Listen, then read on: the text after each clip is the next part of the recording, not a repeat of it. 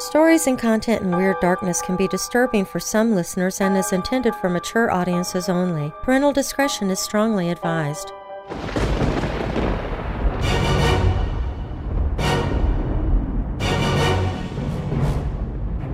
Welcome, Weirdos!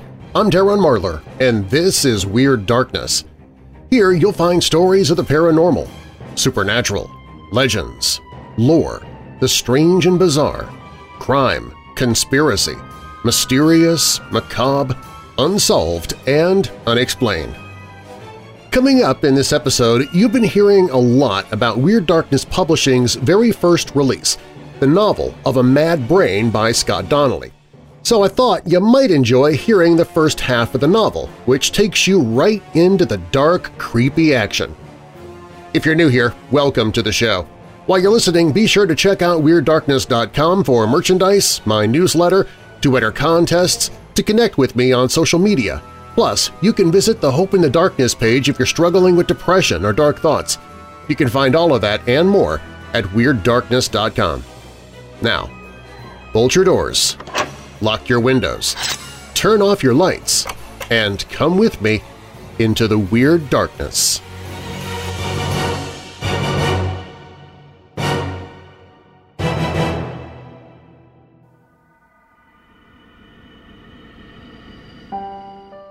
It is a house that calls you, a house of darkness that will fulfill the desires of a mad brain.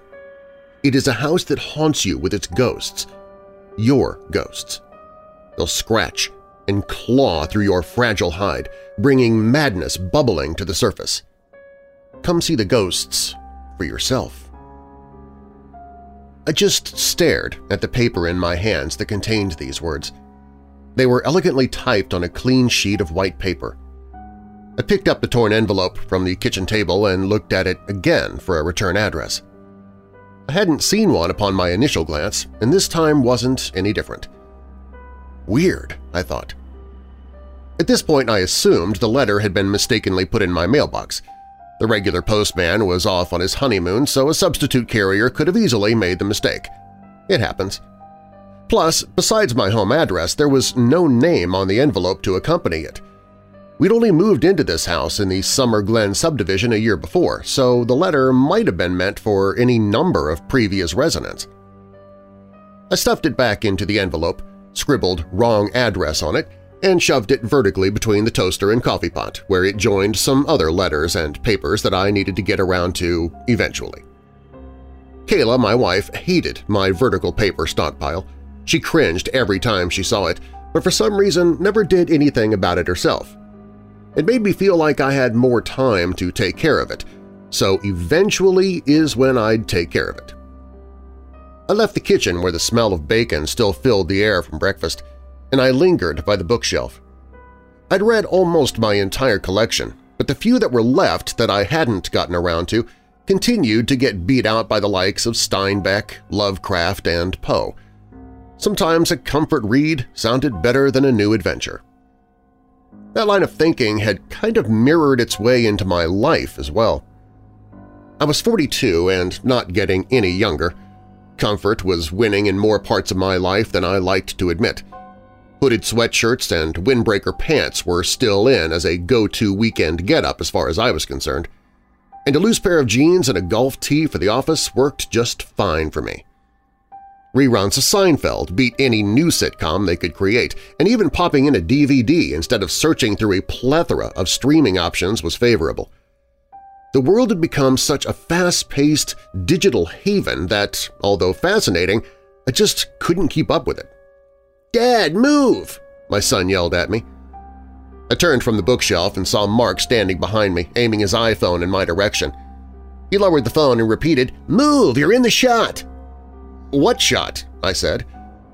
I turned around and saw one of our skull Halloween decorations sitting on the bookshelf. Fake blood was oozing from its eyes and dripping down onto the wood. "What are you doing?" I asked, annoyed by his confusing teenage antics. Mark sighed loudly and stormed over, shoving the phone into his pocket. He grabbed a nearby rag and wiped the blood up from the skull and wooden shelf.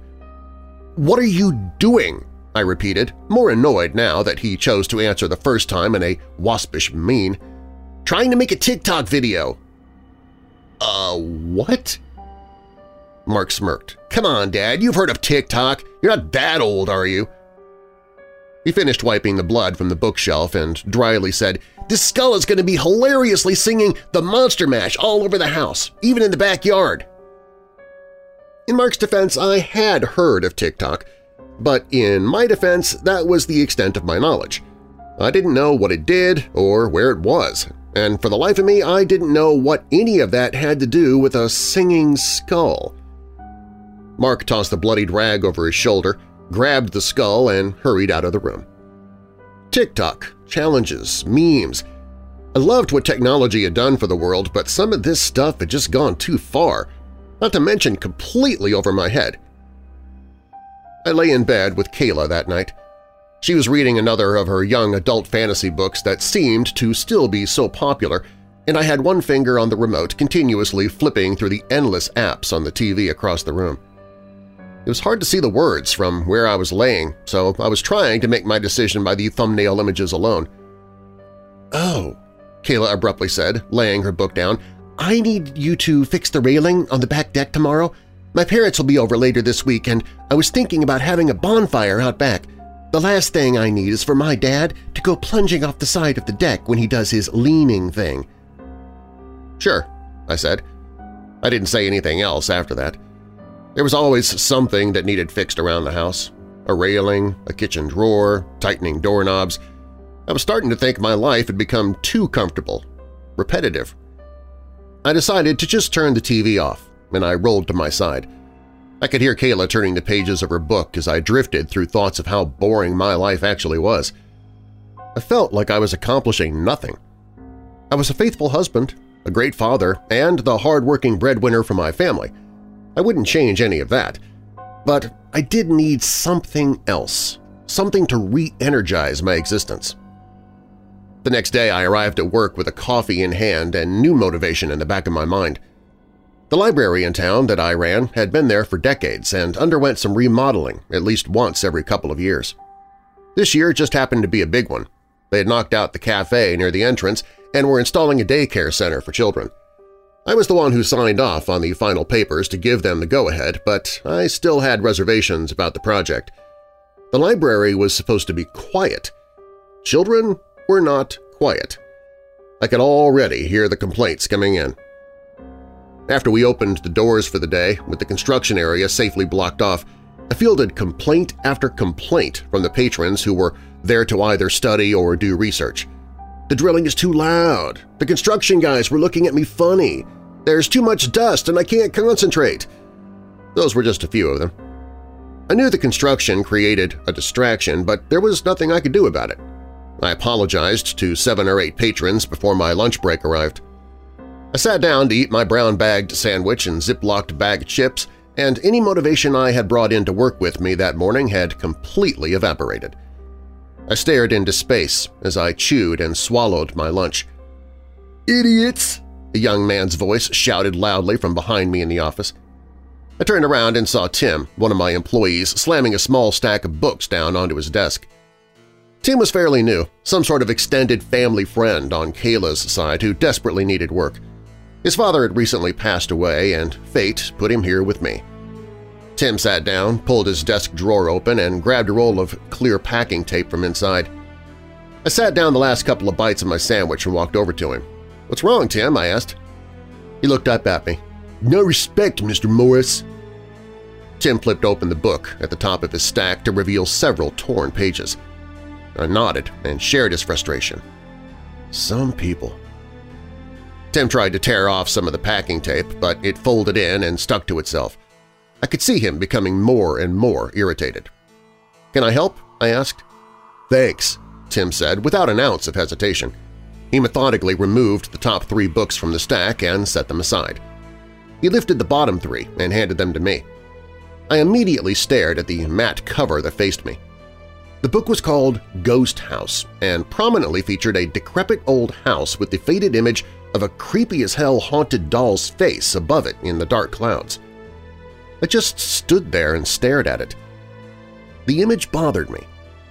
I could feel my heart start to pick up its pace, and then for some strange reason, I thought of the letter I had grabbed out of the mailbox a day earlier. "Mr. Morris, are you okay?" Tim asked, snapping me out of the aberrant trance that had tamed my senses. "Yes," I said. I gathered my thoughts and carried the books back to my desk. I finished my lunch before I taped the torn pages back together. My shift ended and Ashley, the head librarian, took over until close. I drove home, still feeling a bit uneasy but unable to place exactly what was wrong. The Ghost House book cover bothered me earlier in the day, but that couldn't have been what my subconscious was still carrying. It didn't make sense. My entire body had been pricked with anxiety since lunch. I pulled into the Summer Glen subdivision and onto my street. The wind had picked up, ripping more and more of the dead leaves off the trees and sending them spinning through the air before gently landing in the grass or on the road. It was only a matter of time before all the trees would be bare and the cold weather would arrive. As I got older, I dreaded the cold like never before. It hurt my bones and stung my skin. I shook my head as I pulled into the driveway, annoying myself. I was starting to feel like my dad or grandfather. Grumpiness seemed to be hereditary in the Morris family. I grabbed the mail before I went inside. Kayla was cooking chili on the stove and Mark was nowhere to be seen. I kissed my wife, giving her a tight hug immediately after. "I'm glad you're home," Kayla said. I kissed her one more time, an innocent peck on the lips, and said, "Me too." I looked around as the invisible teenager became more obvious. "Where's Mark?" "At Jenny's house. He promised he'd be back before dinner was on the table, but this chili is in simmer mode now, so his time is just about up." I sighed hard out of my nose. Mark was becoming famous for his late arrivals. You give the boy an inch and he takes a mile. I dropped the mail on the table, pulled my phone out, and sent him a quick text telling him dinner was ready and he'd better get home immediately. Kayla fingered through the mail. She pushed aside the junk, separated out the loan bill, and picked up a letter that had found its way to the bottom of the pile. "What's this?" she asked. Kayla turned the letter around, and my stomach sank. It was a white envelope, with only our address written on it. I snatched it out of her hand and looked it all over for a return address, but there was none to be found. "Sam?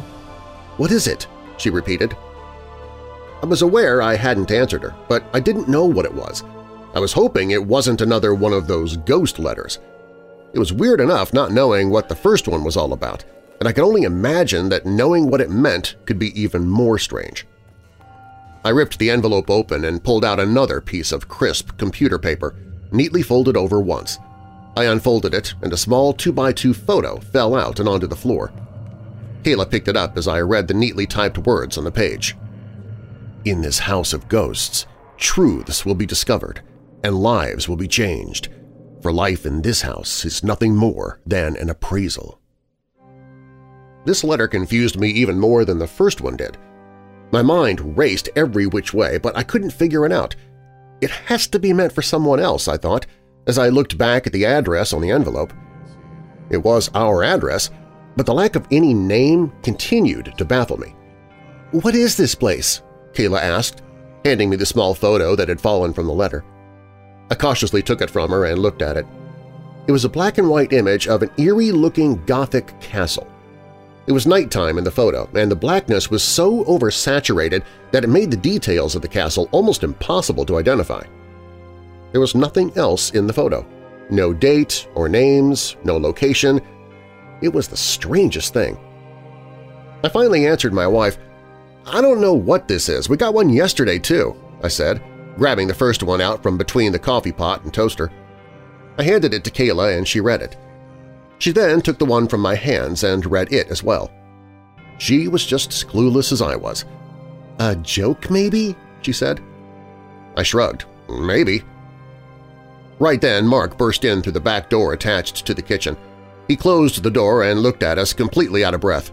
He then looked to the table where the dinner had not been dished out yet and smirked. "Made it!" he huffed.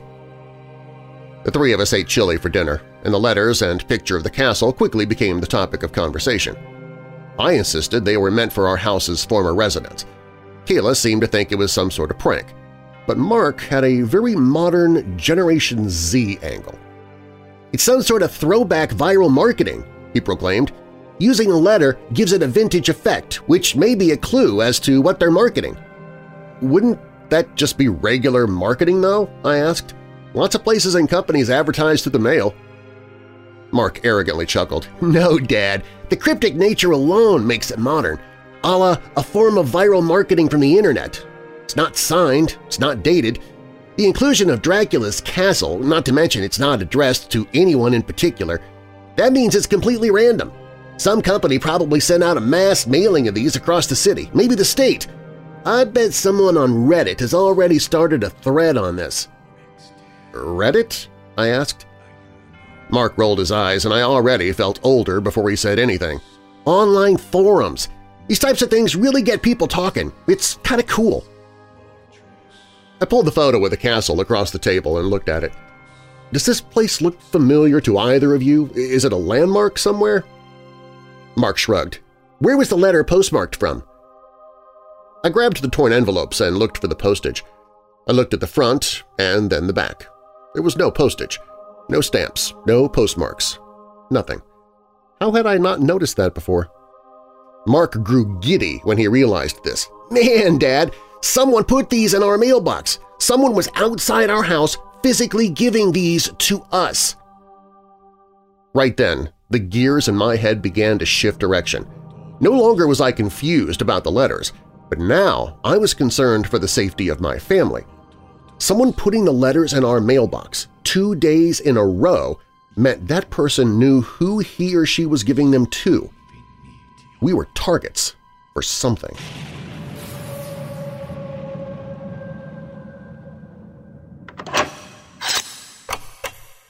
We'll continue with Scott Donnelly's Of a Mad Brain by Weird Darkness Publishing when we return.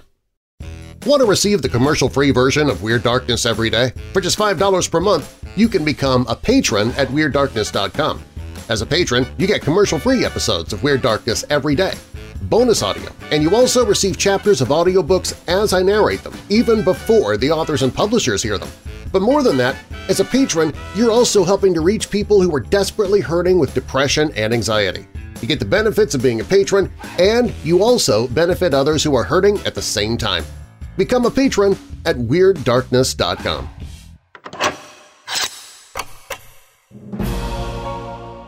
A storm moved in that night, creating the atmosphere for the week of Halloween that you'd normally only see in movies. The thunder was loud and the lightning was frantic. The wind pounded the shutters outside our bedroom window, creating a sleepless environment. Well, for me at least. Kayla could sleep through a Category 5 hurricane. Even if there wasn't such a violent storm attacking us from outside, I wouldn't have been able to sleep. The letters were bothering me. The photo was bothering me. Rustling out from the depths of my brain, the faded image of the haunted baby doll on the cover of Ghost House began to make my chest flutter. I rolled onto my side and closed my eyes, trying to erase the haunting images of the doll. As the doll left my consciousness, the castle appeared in all of its gothic glory. When the castle faded away, a woman's blood-curdling scream ripped my eyelids back open. I sat straight up in bed and listened to the thunder crashing over the top of the house. It rattled the pictures on the wall as well as a grouping of Kayla's perfume bottles on the dresser. Kayla was still asleep, only barely adjusting herself after the enormous boom. One of the picture frames hanging over Kayla's vanity dropped from its nail and broke on the ground. I hopped out of bed and rushed over to it, turning on a small lamp nearby.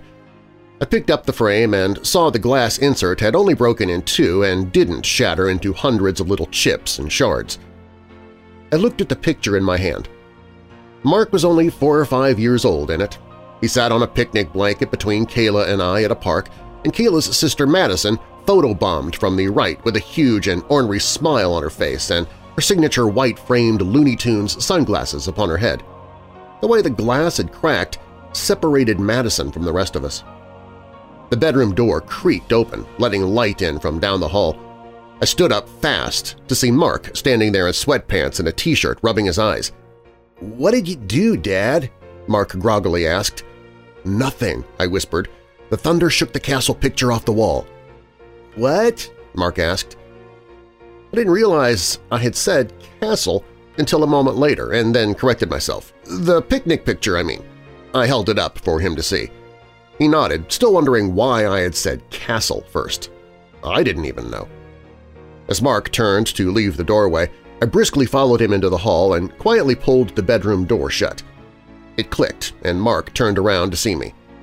"Is there a way to search for the castle online without knowing the location?" I asked. Mark's dead stare turned into a grin. Yeah, you can do a reverse image search." Finally, I was getting somewhere. "Let me get it," I said. As I descended the stairs, I could feel Mark's eyes affixed on me, probably wondering why I needed to know right then. I didn't have an answer for that. We sat together in Mark's room at his computer. I watched as he whizzed through the screens with ease and was instantly brought back to a time when I was a young kid and the extent of my electronic knowledge was blowing into the undercarriage of a Nintendo cartridge. No matter how much of a myth that act is played off as now, there's no doubt it worked. "Thanks for doing this," I said. Mark smirked arrogantly again. "Technology isn't all that bad, right, Dad?" "It's fascinating," I said. But I wouldn't give him any more than that. I still found more trouble in it than good. But again, maybe that was my age talking. I noticed Mark's attention to the computer drifted, and he now gave an awkward look to the shelf above his desk. The skull he was using for his video sat up on it with the bloodied rag next to it still. Mark swallowed hard and then returned his attention. He took a picture of the castle photograph with his phone and airdropped it onto his laptop. Okay, that's pretty cool, I thought. With a few more clicks and swipes, he had traced back the image before I even knew what was happening. I leaned in closer and looked at the plethora of castle images on the screen. "That's it," Mark said. He sat back in his seat, satisfied with himself. I turned the computer toward me and looked through the images. They were all of the same black and white structure as in my photo. Some of them were taken at night, some during the day. The daylight photos made the castle less ominous and more regal, but the night photos returned it to being almost haunted. It looked like something from a movie. It was large, sat tucked behind trees in a dense forest, and a moat or stream seemed to surround it in some of the images. "Where is this place?" I asked. Mark didn't answer. I looked at him, but he was once again focused on the skull. I noticed his breathing was slightly elevated, like he was nervous or anxious. "Mark?" Mark came back to reality and clicked into one of the images, and a new window opened. Castle Shade appeared in bold letters, subtitled with Shade Family Laboratory. I scrolled down, skimming the article on the page. Castle Shade was located in upstate New York, hidden deep in the Catskill Mountains. It was owned by the Shade family and was in the midst of its fourth generation of Shade owners and operators. I clicked into a link about the Shade family. The land was bought cheaply in the 1890s. The castle was erected in 1900, and it had been the home of the Shade family laboratory ever since. I squinted, trying to find out anything else, but the information was vague and limited. Mark yawned very loudly in my ear, and I took the hint. Standing up from the chair, I said, "Can you print me some of this information?" He nodded his head while exhausting yet another loud and irritating yawn. "Thanks. Good night," I said as I left his room. As I closed the door, I saw Mark stand up and drape the bloodied rag over the skull. The door latched and I stood there for a moment, curious about Mark's attentiveness to the skull. He seemed bothered by it. Strange. Thunder still rumbled outside, but much more faint than it had been. When I returned to my bed, I was finally able to sleep. My eyes ripped open to the sound of Kayla hustling into the bedroom. I sat up and saw the room was alive with the morning light coming through the unfurled curtains. Kayla rushed to the closet and rummaged through it. "What's wrong?" I asked. "Madison," my wife anxiously said. "She's missing." "Missing?" I exclaimed, briefly thinking that I may have still been asleep. "For 2 days now. Wasn't it nice of my family to tell me?" Kayla angrily and sarcastically quipped, tossing shirts, pants, underwear, and makeup in a duffel bag. "I have to go help. She could be dead." I was thrown by the suddenness of it all, but Madison being dead seemed like a darkly fanciful presumption. It wasn't like Kayla to think that drastically. "Mark's coming with me. Can you get off work?" Kayla asked. "I need to be there in case they find a body." Of course," I said, placing her morbid and out-of-character assumptions aside. "Wait, Ashley's out of town. I'm the only manager." Kayla nodded. She was clearly disappointed, but being a former manager herself, I could tell she understood that kind of problem. "I'll call you when we get there," she said. Kayla zipped up the bag and hurried over to kiss me on the head. "Love you," she said as she raced out of the room. "Love you! Keep me posted," I responded. She was too far away to hear it, but it was a habit we'd gotten into. You never know when the last time you'll see someone is. "She screamed," a small voice whispered to me. I looked to the vanity where I assumed the voice had come from and saw the nail on the wall from where the picture had fallen overnight. I climbed out of bed and approached the broken picture that I'd left sitting on the vanity. The crack had separated Madison from the rest of us after the thunderous rattling had sent it crashing to the floor. "She screamed," I quietly agreed with the disembodied whisper, remembering the blood-curdling scream that awoke me in the night. I dressed for the day and had a bowl of Cheerios. Mark had come through for me, leaving a few printed pages about the castle out on the counter. I leafed through them, and, just as I had hoped, one of them actually had an address. I did my own search after coming across those details and was able to screenshot directions to the castle. It was only a 2-hour drive. Kayla would be roughly 2 hours away in Pennsylvania with her family. I figured I had plenty of time to drive to Castle Shade, see what I could see, and get back in time. Ashley wasn't out of town, so I felt a little guilty for lying to my wife, but I just needed to see this place for myself. The intrigue had me gripped. It was a nagging itch that I needed to scratch. With fresh coffee in my travel mug and 90s rock on the radio, I hit the road for Castle Shade. The drive was peaceful. I was able to zone out and enjoy the autumn scenery. A sea of orange and red trees made up a bulk of the waving Catskills, and with my windows down, the cool scent of damp leaves filled the car. I cruised through the winding roads, singing along to the music I grew up with and thinking about my destination. It was so mysterious how I was somehow the recipient of these odd letters. I thought back to the first letter. "It is a house that calls you." Indeed it was. It is a house that haunts you with its ghosts, your ghosts. This was the intriguing part to me. What ghosts? Come see the ghosts for yourself. Just as the letter suggested, I was on my way to do just that. The run-of-the-mill existence I found myself living in and day out was in desperate need of an arousing thrill, and tracking down this castle and everything it stood for was exactly the thrill I craved. Something caught my eye in the rearview mirror, and I looked up into it. Nothing was there. I turned around and briefly looked into the back seat. Nothing. I swung back and faced the road that slid underneath my car like an accelerated conveyor belt, and I smirked. I imagined that doll sitting in the back seat. Its eyes were wide and white, soulless and cryptic, as if it held on dearly to a forbidden secret. I could even hear it laughing and cackling like an ornery demon. My smirk vanished and was replaced by a creeping sense of dread. I turned off the music and continued to drive through the mountains in silence, occasionally looking into my rear view. I even angled it down so I could have the entire back seat in view. I don't even know why I smirked to begin with. Just because I knew what it was up to? There was nothing funny about that doll.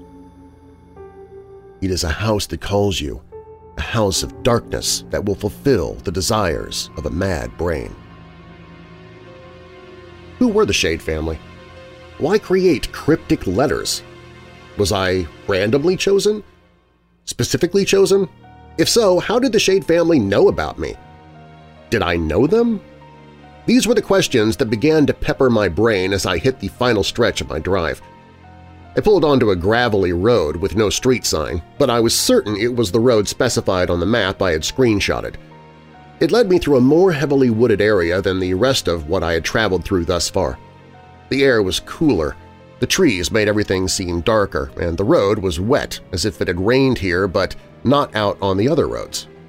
Strange, I softly said to myself, as I reduced my speed considerably and slowly steered around an abrupt, sharp bend.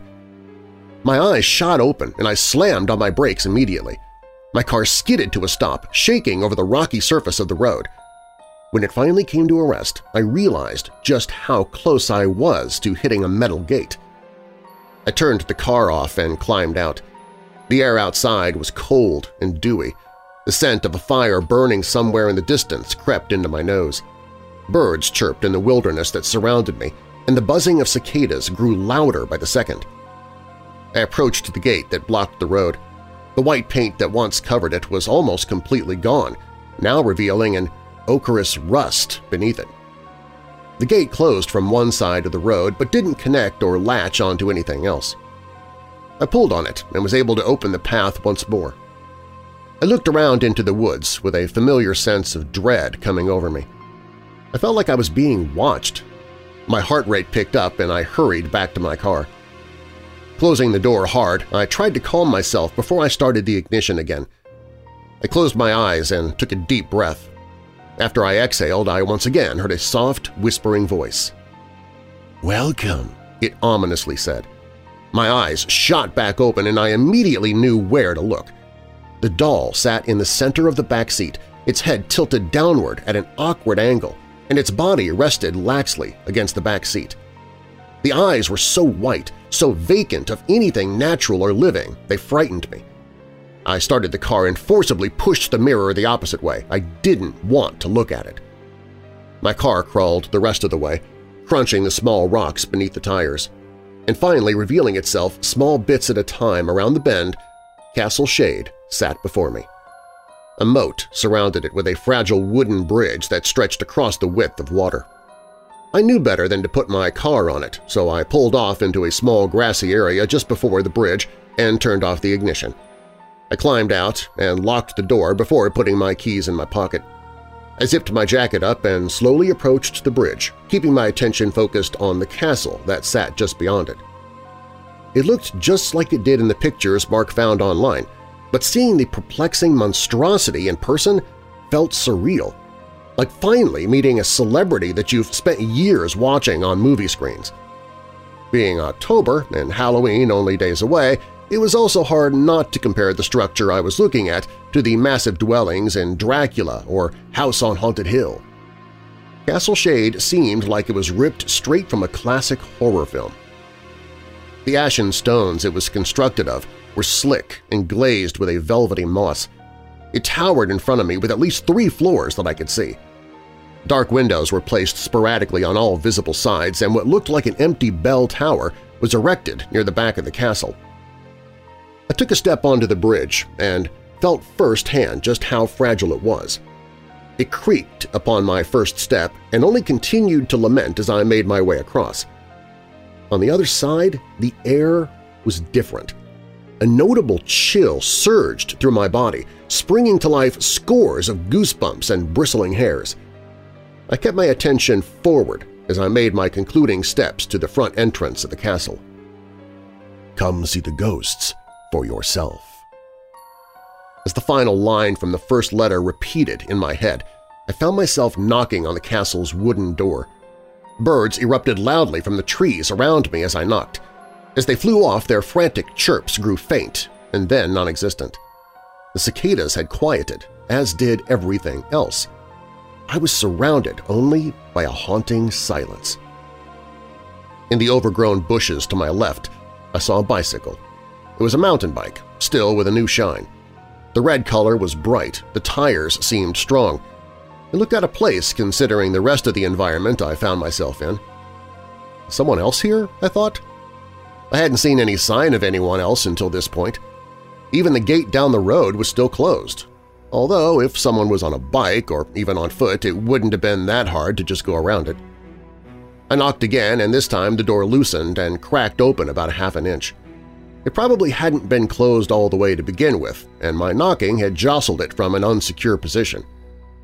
I leaned in and tried to look inside, but it was too dark. "Hello?" I called out.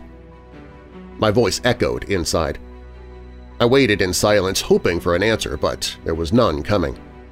I looked down at my feet, and watched as a wispy white fog began to seep out from inside the castle. I swallowed hard as the dread began to tingle throughout my body again. Had I made the right decision by coming here? In the middle of the woods, standing in front of what I now assumed to be just an abandoned castle, the revelation of my having fallen for a prank was too hard to ignore. I had made the wrong decision.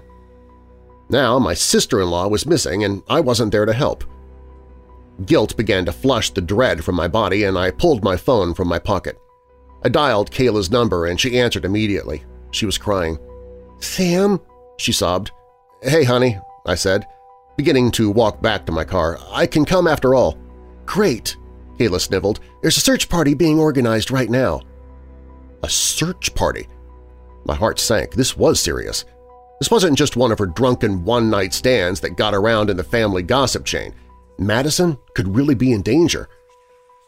"Kayla," I began, but couldn't find the right words.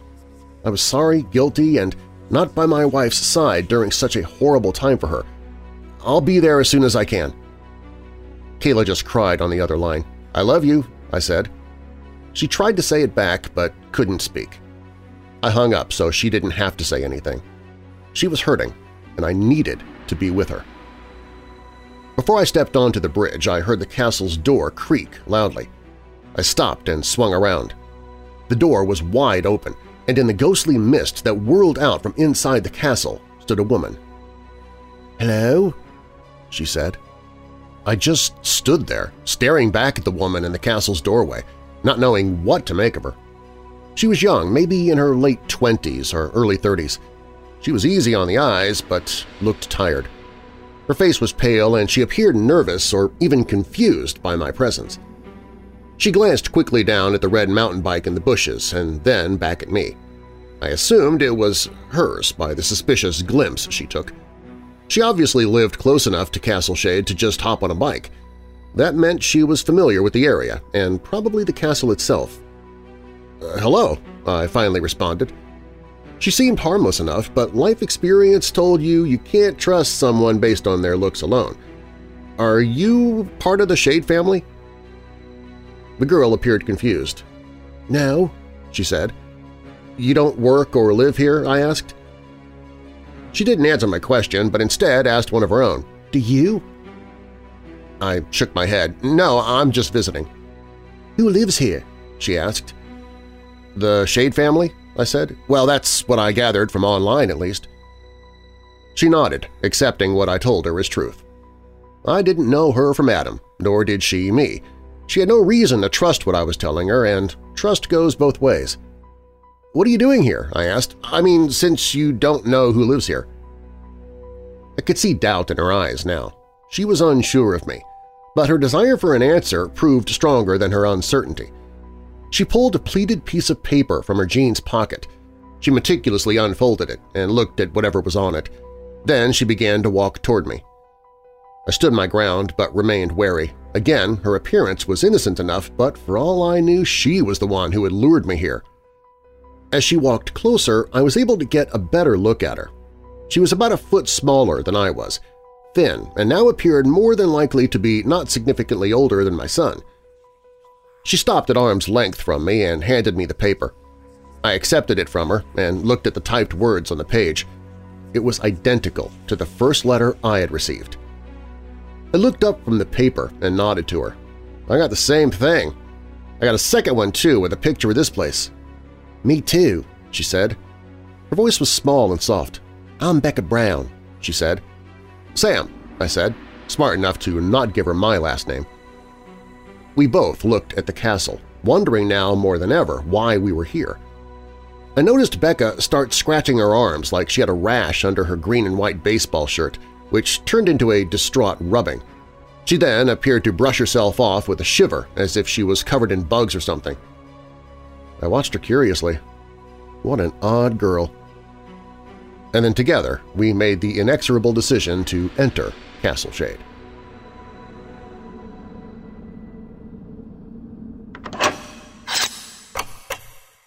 We'll continue with Scott Donnelly's Of a Mad Brain by Weird Darkness Publishing when we return.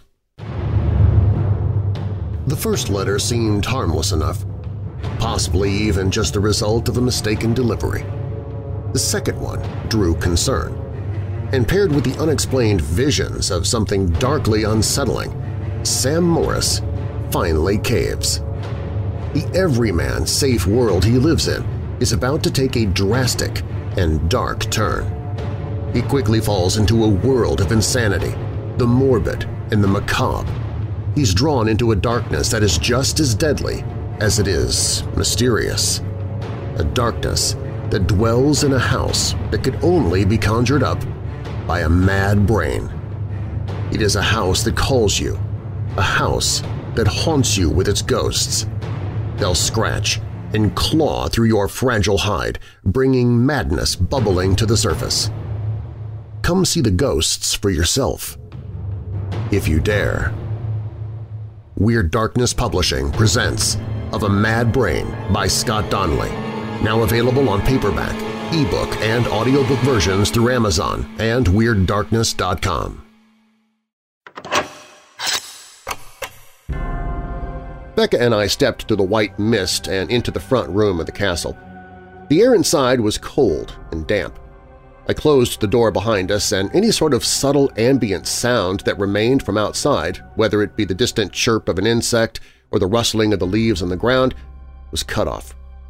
Becca and I found ourselves surrounded by an unsettling silence inside the castle. There was a soft drip that echoed from somewhere unseen, the sticky clicks from our shoes on the floor, and a strange ringing in my ears that seemed to spike and then fade away once we entered. The area we had entered into was dark, save for some outside light coming through from somewhere. It was an open room with not much to it that I could see. It reminded me of an empty hotel lobby, a creepy and decrepit one for sure, but that was the best comparison that came to mind. There was no furniture, no front desk. This was supposed to be a laboratory, right? "Where did you go when you were in here?" I asked Becca. "Not any further than this, really," she said. "I called out, but no one answered." "What do you know of this place?" I asked. She shook her head. Becca was even more clueless than I was. I proceeded to explain the information Mark and I had only found was vague at best. I explained that this was Castle Shade, home of the Shade family laboratory. Built well over 100 years ago, it was supposedly on its fourth generation of Shade family owners. "Well, it looks abandoned," Becca said, and as easy as it was to agree with her assessment, I refused to believe it. Someone led us here. "Are they scientists?" Becca asked of the Shade family. I didn't have an answer, but being a laboratory, I assumed there was science involved somehow. But what sort of active laboratory was this, neglected and desolate? Suddenly, something moved in my peripheral. I snapped my head to the right, and my eyes were drawn to the floor in a shadowy corner of the room. Something had scurried into the blackness. I stared into the shadows, hoping my eyes would adjust just enough to see what it was. "Did you see that?" I whispered. I could feel Becca looking around now from behind me. I could feel her eyes scanning the room. "I didn't see anything. What was it?" Becca responded. The doll, I thought. I knew it was that damn baby doll creeping around in the shadows. It was the doll that led me here. This was his home, after all. My nerves began to tingle again as I focused on the dark corner of the room. I cleared my mind and imagined the doll sitting on the floor, hidden by its shadowy blanket, watching us and laughing.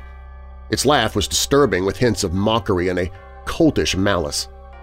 Becca shrieked behind me, sending a high-pitched squeal bouncing off every wall in the room. I swung around and watched her hysterically brushing herself off. She screamed again, and I grabbed her by the shoulders. I squeezed tightly, seizing her full attention. "What is it?" I exclaimed. She stopped and looked into my eyes. She was addled and appeared spooked, as if she'd experienced an illusory torment. "They were on me," she trembled. I was confused. "What was on you?" Shaken, Becca looked down at her body, seeing exactly what I saw. Nothing. There was nothing on her. She caught her breath and tried to calm down. "Nothing," she shamefully confessed. The front door of the castle creaked back open. I guess I hadn't closed it tight enough. Lines of sunlight from outside spread across the floor and illuminated the corner where the doll had deviously crept into. I glanced to the corner, expecting to see it sitting there in the daylight. But I was wrong. The corner was empty. There was no doll, no white eyes glaring, no menace lurking. This had become a game to him. "Can we leave that door open?" Becca asked. "Yeah," I said. I shook off the doll's presence and tried to focus on the room. I'd come all this way and discovered I wasn't the only one who had received letters. There had to be a logical explanation as to why the two of us were here. And now it was time to find out. There were 4 doorways along the walls of the room, not including the entrance. 2 straight ahead and 1 on either side. Any one of those doors would lead us deeper into Castle Shade, and any one of them could hold a clue, or even the answer, that would explain our being here. "You check the door over there," I instructed Becca, pointing to the left side of the room. "I'll check this one." I started walking to the door opposite of hers, but stopped when I heard Becca say, "Uh-oh." "What?" I asked.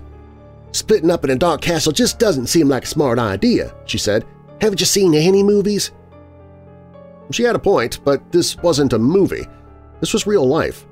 A strange moment in real life, I'll admit, but the chances of some kind of demented castle freak with an axe lurking around every corner didn't seem all that plausible.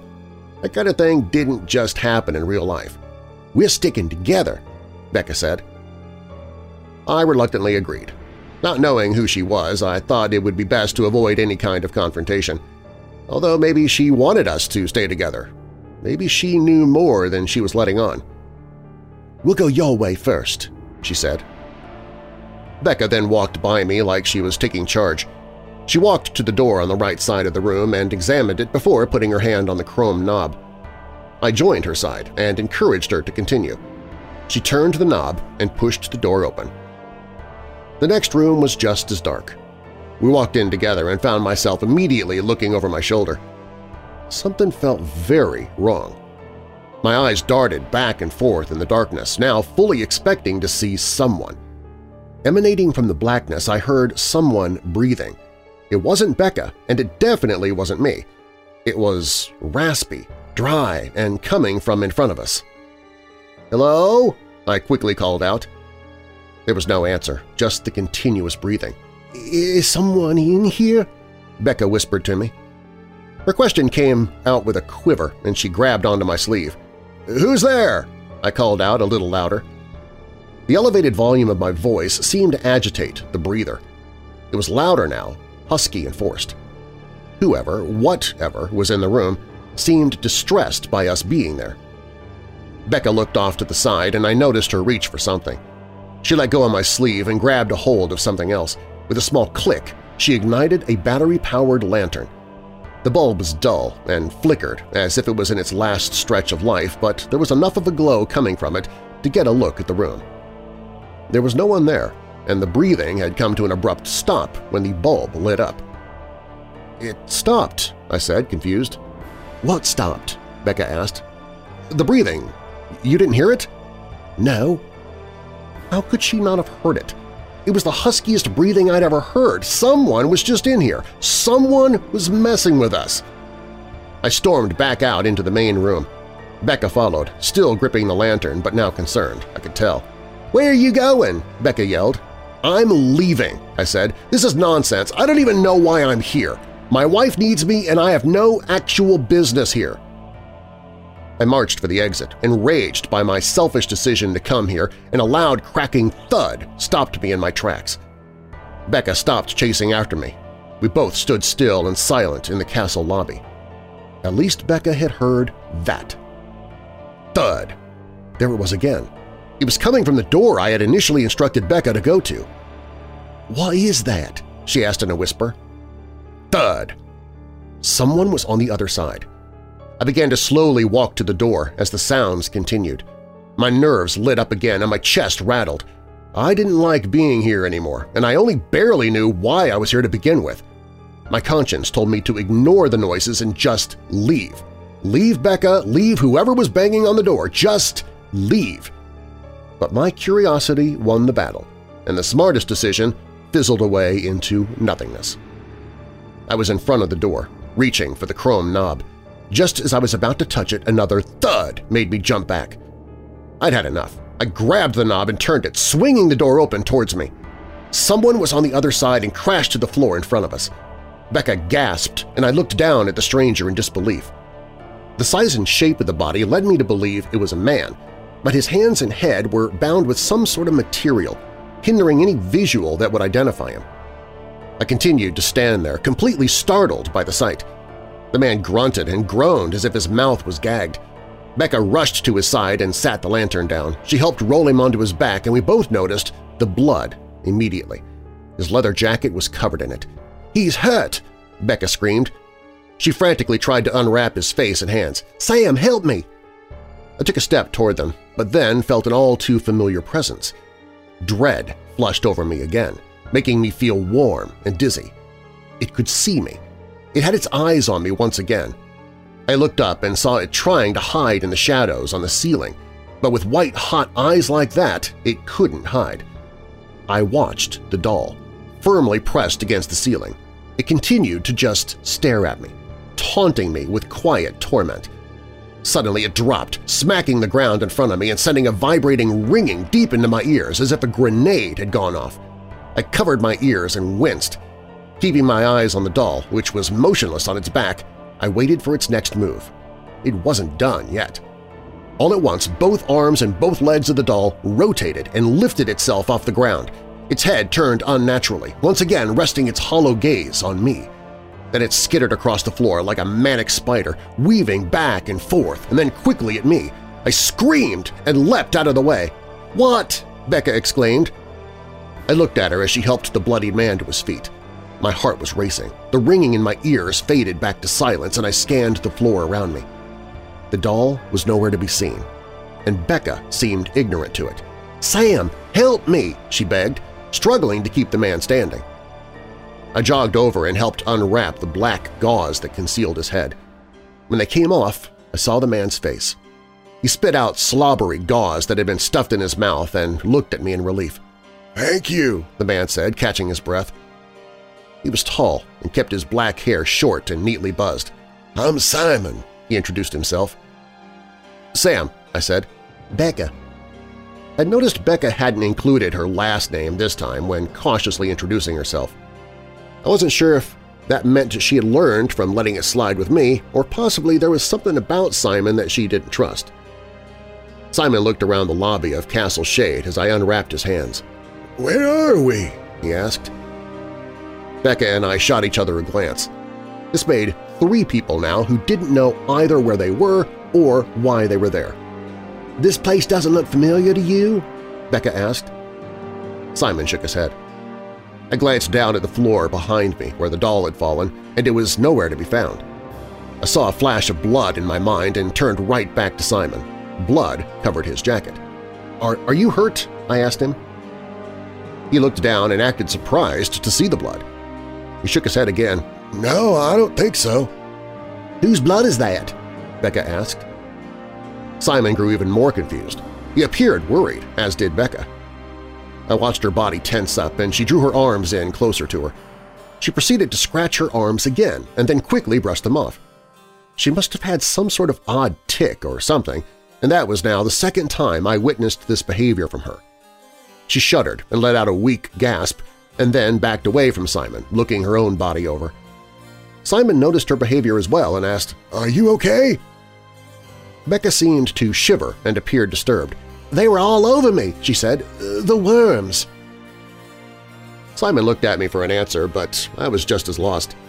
This was the first time I'd heard her mention worms. From what I could see, there was nothing on her, nor had there been. She must have been hallucinating. That thought started to jostle my brain in various directions, and I had an unnerving thought. Had I been hallucinating? After all, Becca didn't see the baby doll drop from the ceiling and crawl across the floor. Only I did. Certainly, that would have been noticed by someone else other than me. That is, unless it never happened to begin with. I looked around the lobby, trying to take in the entire scope of Castle Shade and make sense of it all. It was an old, abandoned castle filled with creaks and cracks, cobwebs in every visible corner. Was it haunted? My thought process mapped its way back to, why was I here to begin with? I didn't know anymore. A doll moving on its own was impossible. It wasn't real. It couldn't be. Finally, I found myself thinking clearly for the first time since I arrived here and was flushed with shame and embarrassment. I had been tricked into coming, and one of these two people before me were more than likely responsible. "Why am I here?" I asked. Becca, still clamping her arms to the sides of her body, looked at me.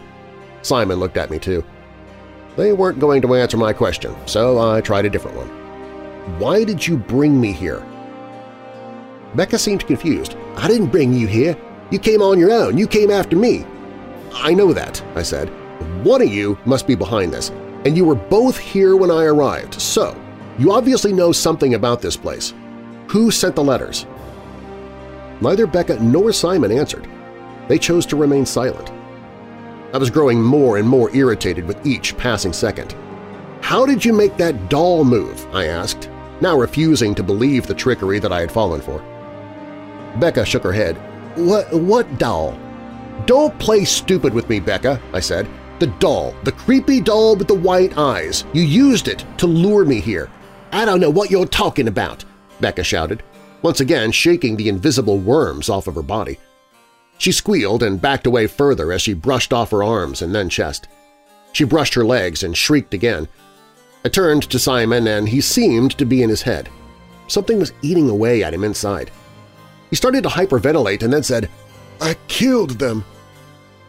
I couldn't comprehend what I was hearing and witnessing. Had everyone gone mad? "Killed who?" I asked. Simon brought attention to the blood on his jacket. "All of them. This is their blood. The caller was right." "Caller?" I asked. "The guy who called me, blaming me and accusing me of the murders," Simon said. "He was so angry. So was I." "Who did you kill?" I asked. That's where Simon drew a blank. His facial expression went from frantic to still. He looked at me, and I could tell he either couldn't remember or didn't want to say. I turned back to Becca. She was gone. Only the lantern remained on the floor.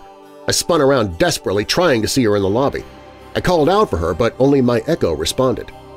I focused on the door that Simon had come out of.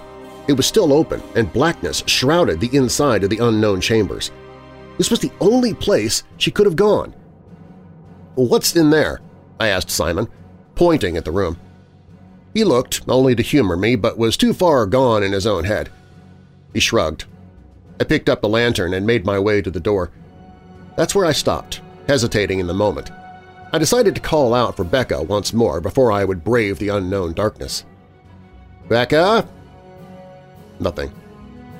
I stuck the lantern in the room first and then followed it in.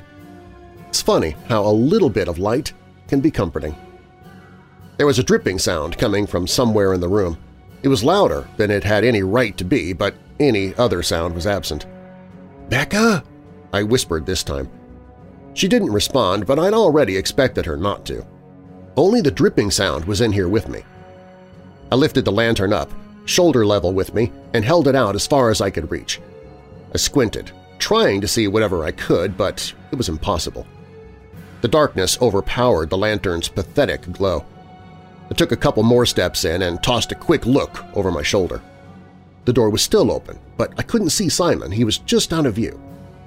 My heart rate picked up again, and I turned back to the ill-lit void that lay ahead. My breathing picked up, challenging the drip, drip, drip in the room for the loudest sound. I stepped even further in. When I lifted my foot, a tacky residue snapped on the floor. I looked down, lowering the light to see what kind of sticky substance I was trudging through. That's when the light flickered inside the lantern, and all went dark. My heart stopped and my stomach twisted up in tight knots. A creaking noise erupted behind me, slow at first and then quickly became unafraid and thunderous. The door! I stood up and turned back to see the door closing fast. Someone was pulling it shut. "Simon!" I screamed. The door closed and latched, permanently extinguishing the pale light from the lobby.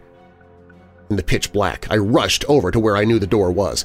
I felt around the wet walls and eventually found my way to the wooden door. I grabbed the knob, but it wouldn't turn. It was jammed. "Simon, open the door!" I screamed again.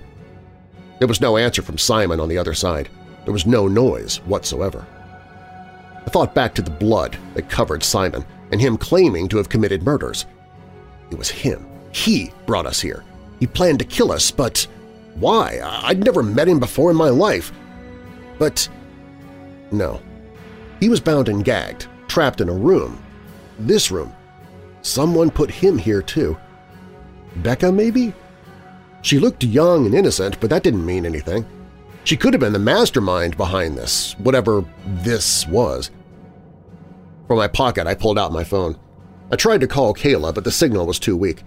I tried texting her instead, but the text struggled to send, eventually coming back with a red "failed to send" notice beneath it. Technology wasn't all powerful after all. I shoved the phone back into my pocket and tried to concentrate. I took deep breaths. There had to be a way out. I still held the lantern and tried to smack it a few times and jiggle the knob. "Come on," I said to myself. "Work, damn it!" I slapped the bottom where the batteries would go and… light!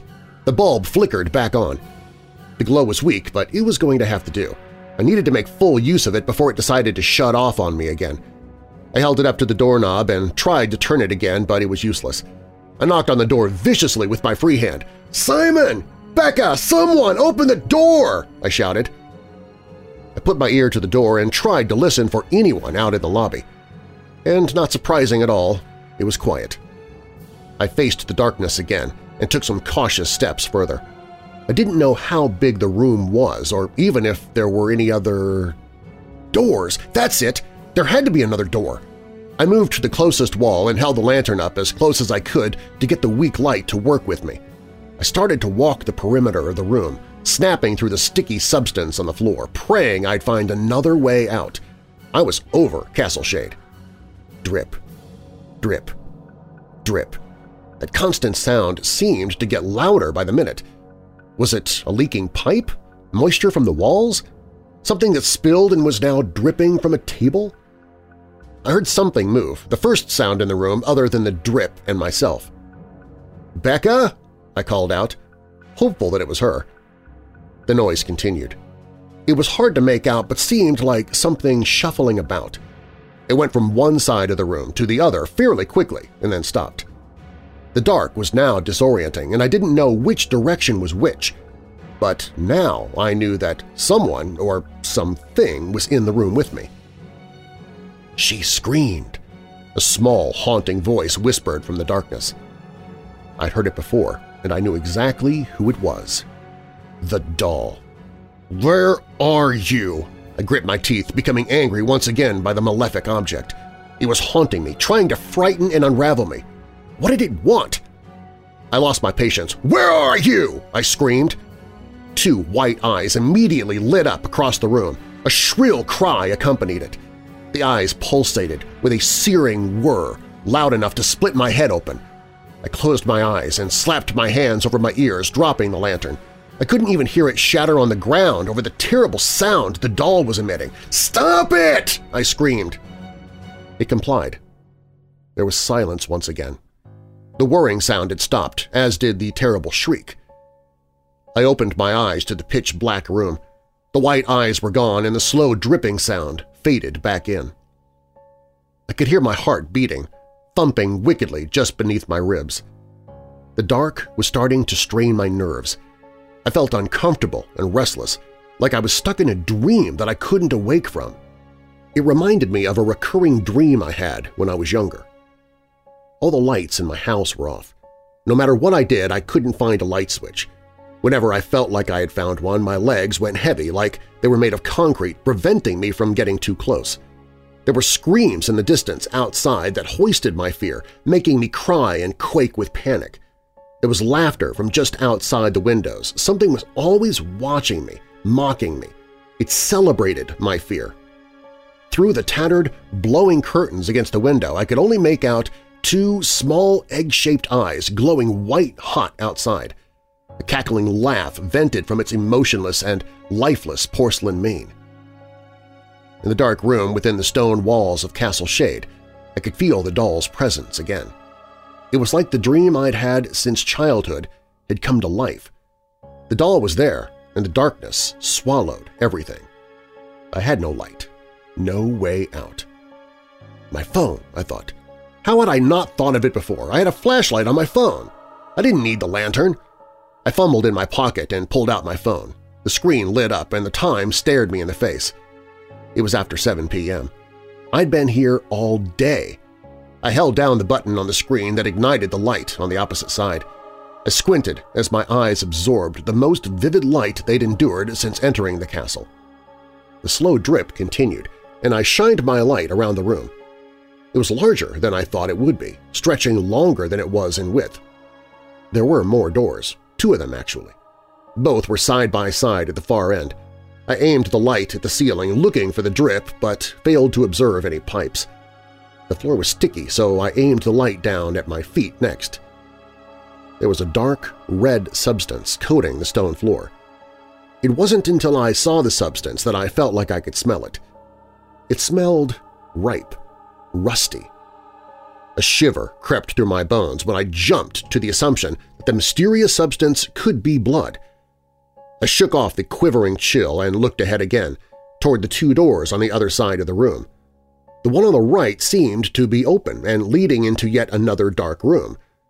The one to the left was blocked by a wooden door framed by metal plating. I took my time as I approached the doors.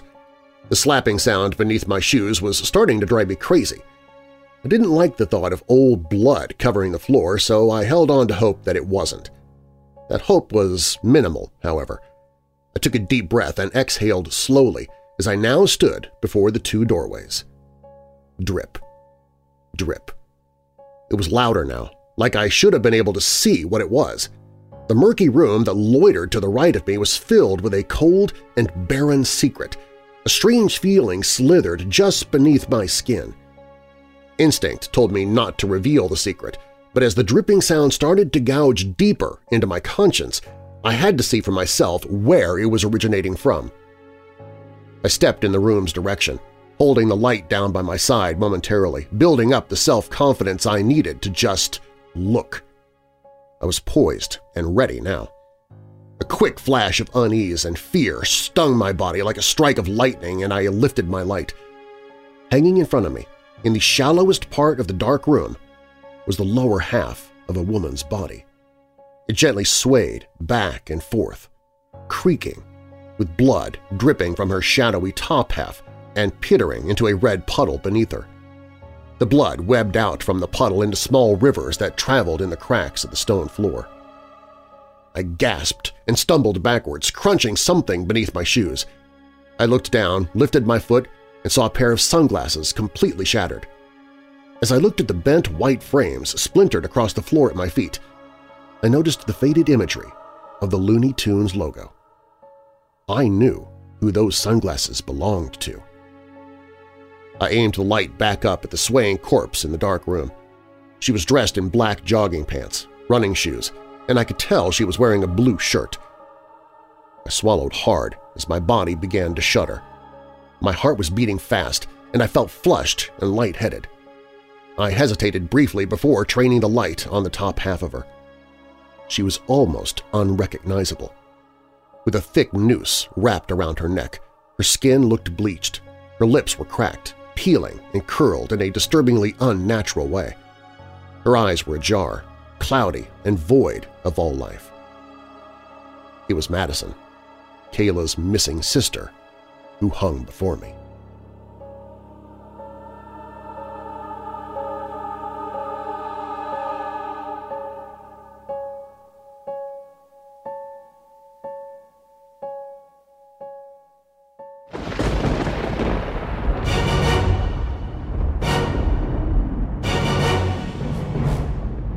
Thanks for listening.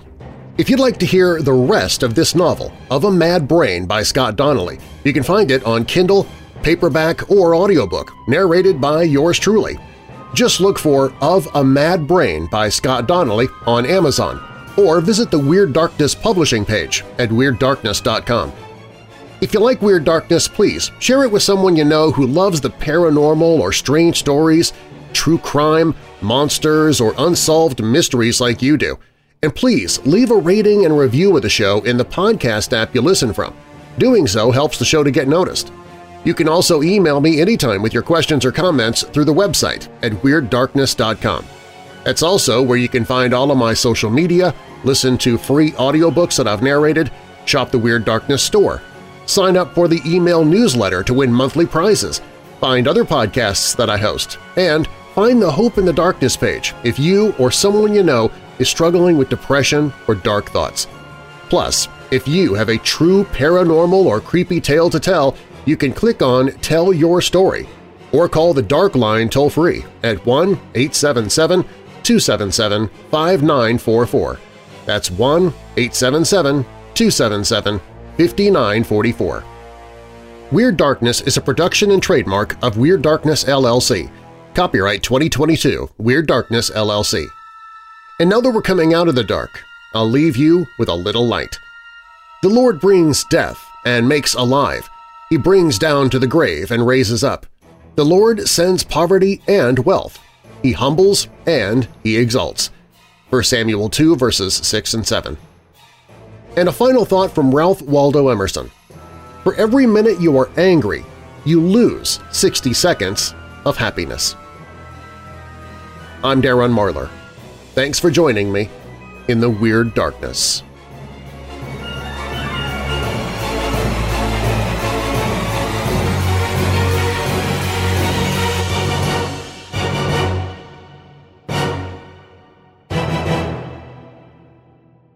Hey Weirdos! This month, voting takes place at podcastawards.com, and Weird Darkness has again been nominated in 2 categories, Storyteller Drama and True Crime, and I could use your vote. Visit podcastawards.com, register to vote, then make your selections from the drop-down boxes next to Storyteller Drama and True Crime. You can only vote once, but you can ask your friends, family, and co-workers to vote too to help Weird Darkness emerge victorious once the voting ends. Again, go to podcastawards.com and then select Weird Darkness in the Storyteller Drama category and in the True Crime category. You better hurry. Voting ends July 31st. And thank you for your support of Weird Darkness, Weirdos!